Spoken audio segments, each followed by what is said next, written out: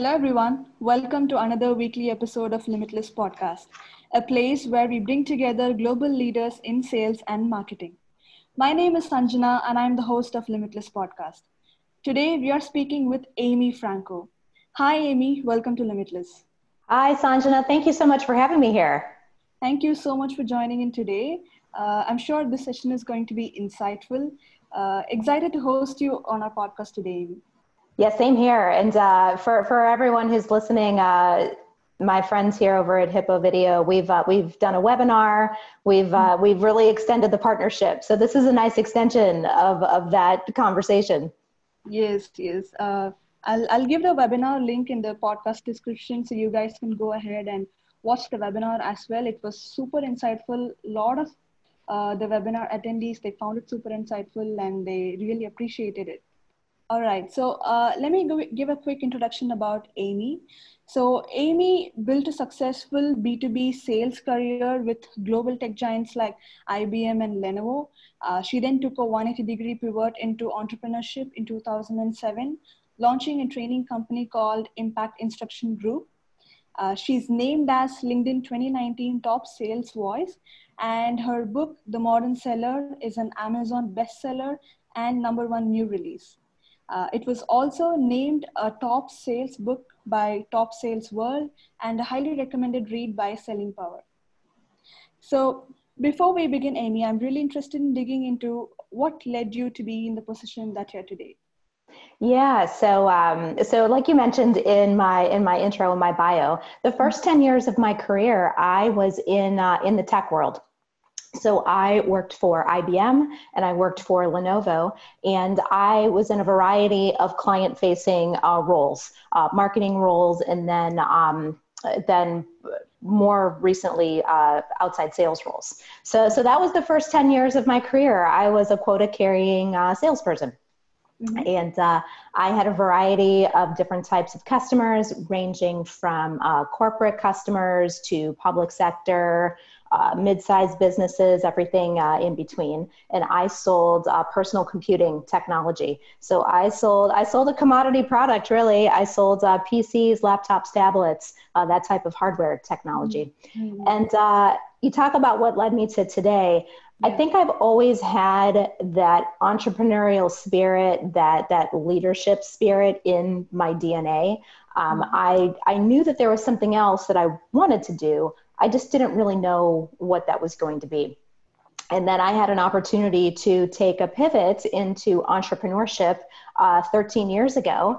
And I started a learning and development company, which that's probably a whole other conversation in itself, how I made the leap from technology to learning and development. But I am someone who is a lifelong learner. I am the person who loves professional development. I'm always learning and trying new things. So even though at the time, it probably didn't make quite a whole lot of sense, it really is a perfect field for me to be in. And so fast forward over time, the company evolving, what that looks like today is I started in more custom training, but I made my way back to sales. And so now I get to combine my love of sales. I get to combine my love of leadership and learning. And so that's really what we do. I work with organizations who want to accelerate their sales growth results, and they want to do it through their people, through strategy, through skill building.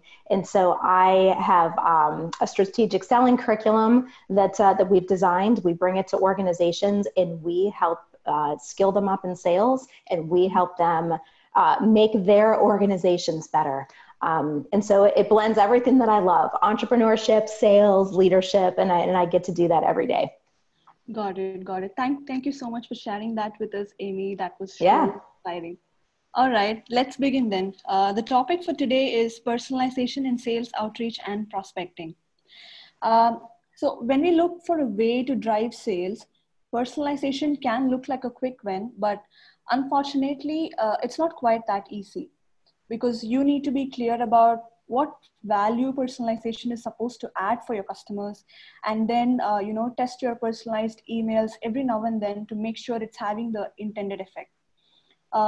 as far as I have seen, I've sent quite a lot of personalized video emails myself, and I've seen it does three things. One, your email stands out from the rest of your prospects inbox. And two, it speaks to the specific pain points that you can solve for the customer. So it builds a rapport with them. And three, it shows you did your homework about the prospect. So Amy, now I want to hear your thoughts about how you see personalization in sales outreach, because sales outreach and cold emails are an integral part of any business, right? So what do you think is the difference between cold emails that work and that doesn't?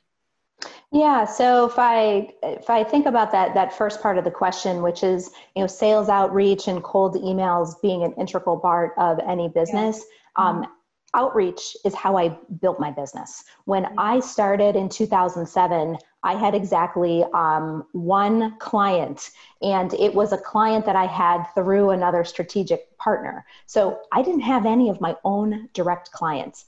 I built my business one client at a time, one outreach at a time. There was some scale to that, of course, but we build a business one client at a time if you really break it down to what it is. So when I think about meeting people for the first time, when we are prospecting and we're doing outreach, which, like I said, is how I built my business, thinking about the person on the other end of that conversation, whether the other end of that conversation is a video email, whether it's a phone call, whether it's a LinkedIn message, whatever that is. I think about the person on the other end, the receiving end of that message. And there are two things I'd like to accomplish, which is integral part of any business. First, I'd like to pique their interest in having a further conversation with me.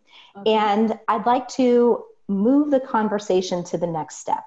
It's not my goal to close a sale in an initial outreach. I want to pique their interest. I want them to say, I'd really like to have a conversation with Amy. I think that there's something to this, and I want to advance the conversation.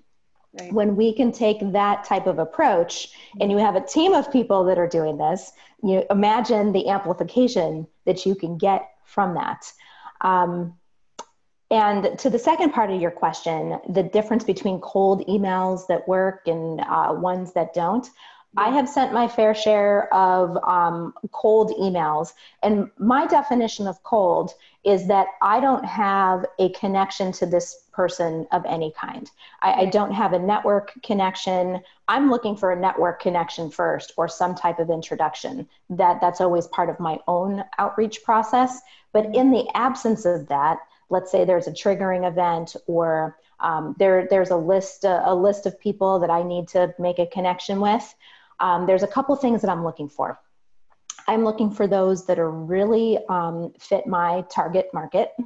I am looking to be very specific in what it is that I'm asking for, looking to accomplish that next step, and the conciseness and as much of a focus on their business as possible.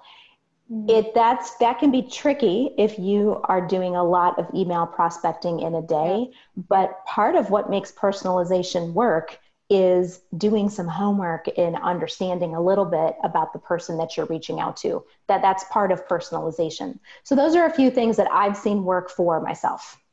Got it. That's interesting, Amy.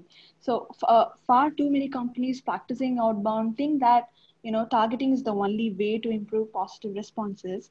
And by the time they get to craft their messages, they think putting their prospect's name at the top of the message is enough to make it personalized. But God, how can they be so wrong? Changing the name alone is not personalization, right? No. Personalizing the message is the key here. So why do you think personalization works in sales outreach, and what's your take on this? It's so funny that you say that about changing the name at the top of the email. I'm sure every single one of us, anyone listening, has been on the receiving end of that type of message. And, what do you do with it? It's, when we have so many emails coming into our inbox, and it's not just emails we're getting direct messages, we're getting LinkedIn messages, we're getting Facebook messages, whatever the social platform is, right? Yeah. So amplify all of that noise together. It's not just email. And we've all been on the receiving end of, you and I, Sanjana, might get the same email. Your name's at the top of yours and mine's at the top of mine, but it's the same exact message. And what are most people going to do? They're going to hit the delete key, right? Right, correct. So when we talk about why personalization works, it's kind of in the word. It's person-to-person communication. It's taking the time to, it's not just customizing the person's name, it's customizing the message and showing that you have put some work into it. Why personalization works is that it shows you're interested in building a relationship. You are interested in qualifying whether or not we should have a further conversation. There will be times when there's absolutely a need for the next conversation, and there will be times where it's not qualified, and you keep in touch, you keep the relationship going. But personalization also shows you took time, and it shows that you did your homework, that there might be a problem to solve together. So personalization of the message and personalization of our intent makes all the difference. Got it.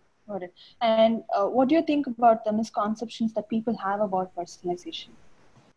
Yeah, it's, I am in a business, I'm in a relationship business, and I would argue all of us are in a relationship business.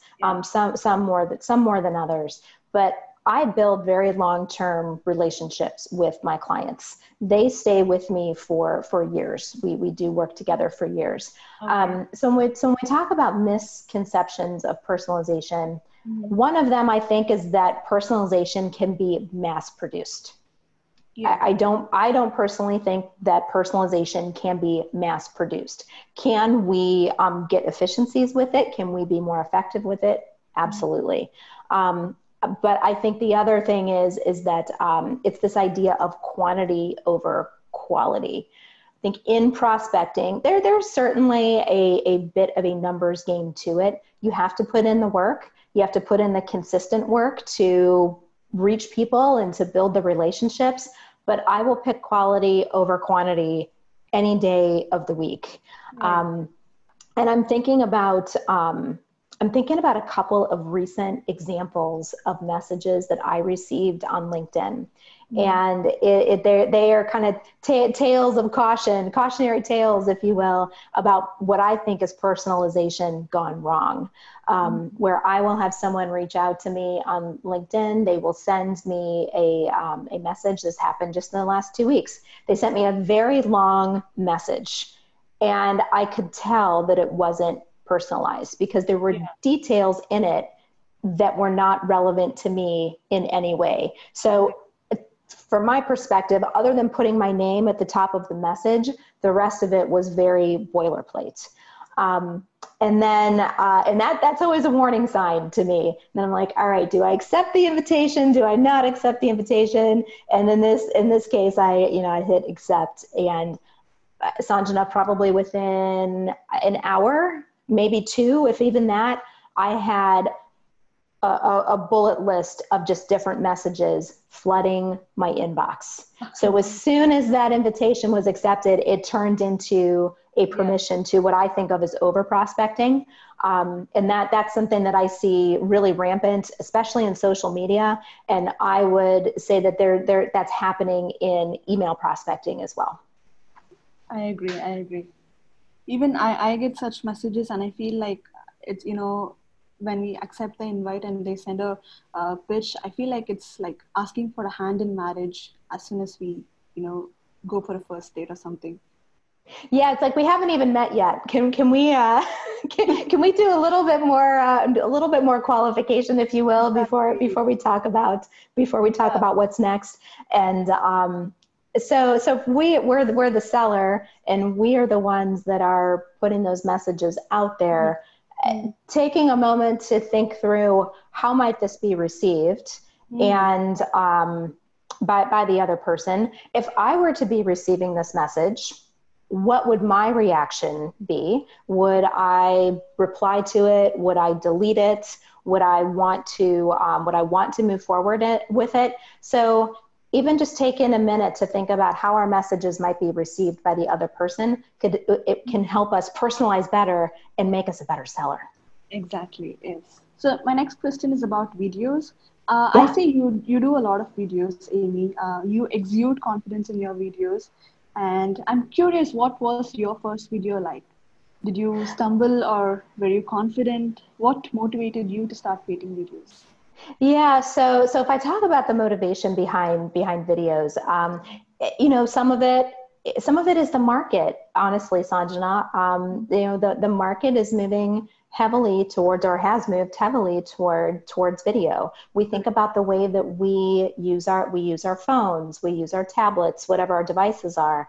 Yeah. Video is something that is we consume a lot of it, and we're going to continue to consume a lot of it. So part of my motivation was absolutely driven by wanting to try new technologies, to find ways to connect and to share my thought leadership in the market with current medium. Right. So that was part of it. The other part of it is I'm always pushing myself to learn and to try new things. And if, in being able to work with my own customers and clients, video is something that they will need to be doing. So when I'm teaching selling skills to my clients, I want to be able to have tried it and done it myself and do it consistently, so that puts me in a more credible, visible place with my clients. But video also allows me to connect better. I love doing videos, and I do a variety of them. Like you said, some of them are off the cuff. They're very short. They're off the cuff. Some of them are more scripted. Like I've done video series for the book. Those are scripted 2 or 3 minute videos. So I have done a variety. This podcast is a great example of video as well, which is, a little bit behind the scenes for people that are watching and listening. We have some questions that we teed up and we wanted to have ready for you, but we also wanted to leave room for ad hoc conversation, casual conversation, like what we're doing here. Right. So video can take a lot of different forms. When you talk about like my first videos, I don't know if I actually remember what my first video was, but I can tell you it wasn't good. It takes practice, and it takes experimenting with tools. Right. I have some lighting that I use. I have some other apps and tools that I use as well for different types of video.